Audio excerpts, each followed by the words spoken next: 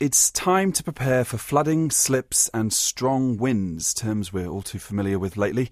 Cyclone Gabrielle has been upgraded to a Category 3 storm, with near constant gale force or stronger winds stretching up to 370 kilometres from its centre and clouds laden with moisture. At the moment, it's making a beeline for Norfolk Island and after that Northland and the rest of the North Island. Met Service says even the best-case scenario is still bad. The edge of the cyclone is expected to reach Northland tomorrow evening, and the bad weather is also likely to affect Auckland, Coromandel, Tairāwhiti, Hawke's Bay and even parts of the South Island. We'll be speaking to Emergency Management Minister Kieran McAnulty at 12:40, but first Met Service meteorologist Angus Hines joins the programme. Kia ora, Angus. Let's talk about these winds. What are the strongest gusts going to be? Kia ora, good afternoon. Yeah, the wind is going to play a major part over the weather this weekend and into next week as well, particularly across the top half of the North Island, but it will be getting windy almost everywhere. We're looking at winds rising through the weekend, getting kind of strong late Saturday, really picking up on Sunday, and then it's probably Monday where the strongest winds will be hitting spots like Northland, Auckland, Coromandel, Gisborne, Bay of Plenty, all of those northern areas. Now, still a little bit of wiggle room on the wind gusts here because it is highly dictated by the exact path that the cyclone does move as it approaches the country. But we could be looking at wind gusts of 140 kilometres an hour, possibly even stronger in exposed places. So really, really strong wind for some of those northern areas. And we've been hearing that they'll last until Tuesday. Is that right? Could well be right. Yeah, we're looking at gale force winds kind of from late tomorrow or maybe early on Sunday, right through the weekend into Monday, into Tuesday for some of those northern areas. So there might be the odd little lull there, but by and large, it's going to be several very windy days in a row.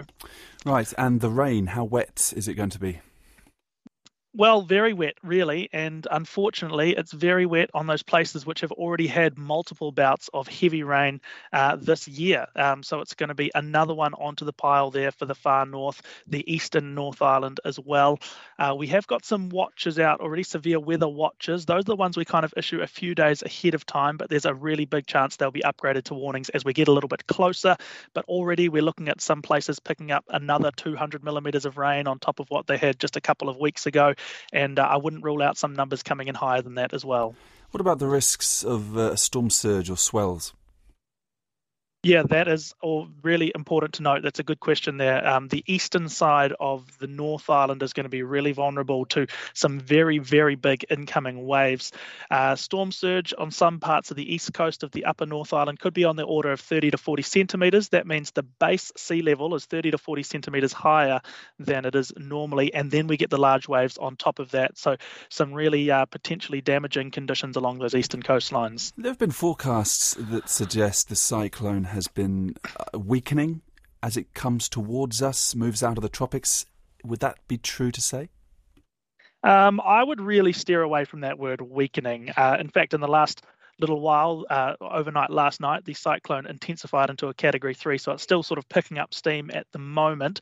Now, the current forecast track is for that storm to go back to a Category 2 system as it starts to veer away from the tropics and towards New Zealand, but that's mostly just because it's losing its tropical drivers. It's moving away from the really warm sea surface temperatures, which are what fuel these tropical systems. That said, as it heads our way, it starts to encounter all kinds of other dynamical systems that we get here in the mid-latitudes, and it's going to be very intense, and it could in fact start to intensify as it gets closer. So I absolutely would not say the storm is weakening on its way towards us. All right, batten down the hatches, everybody. That is Met Service meteorologist Angus Hines.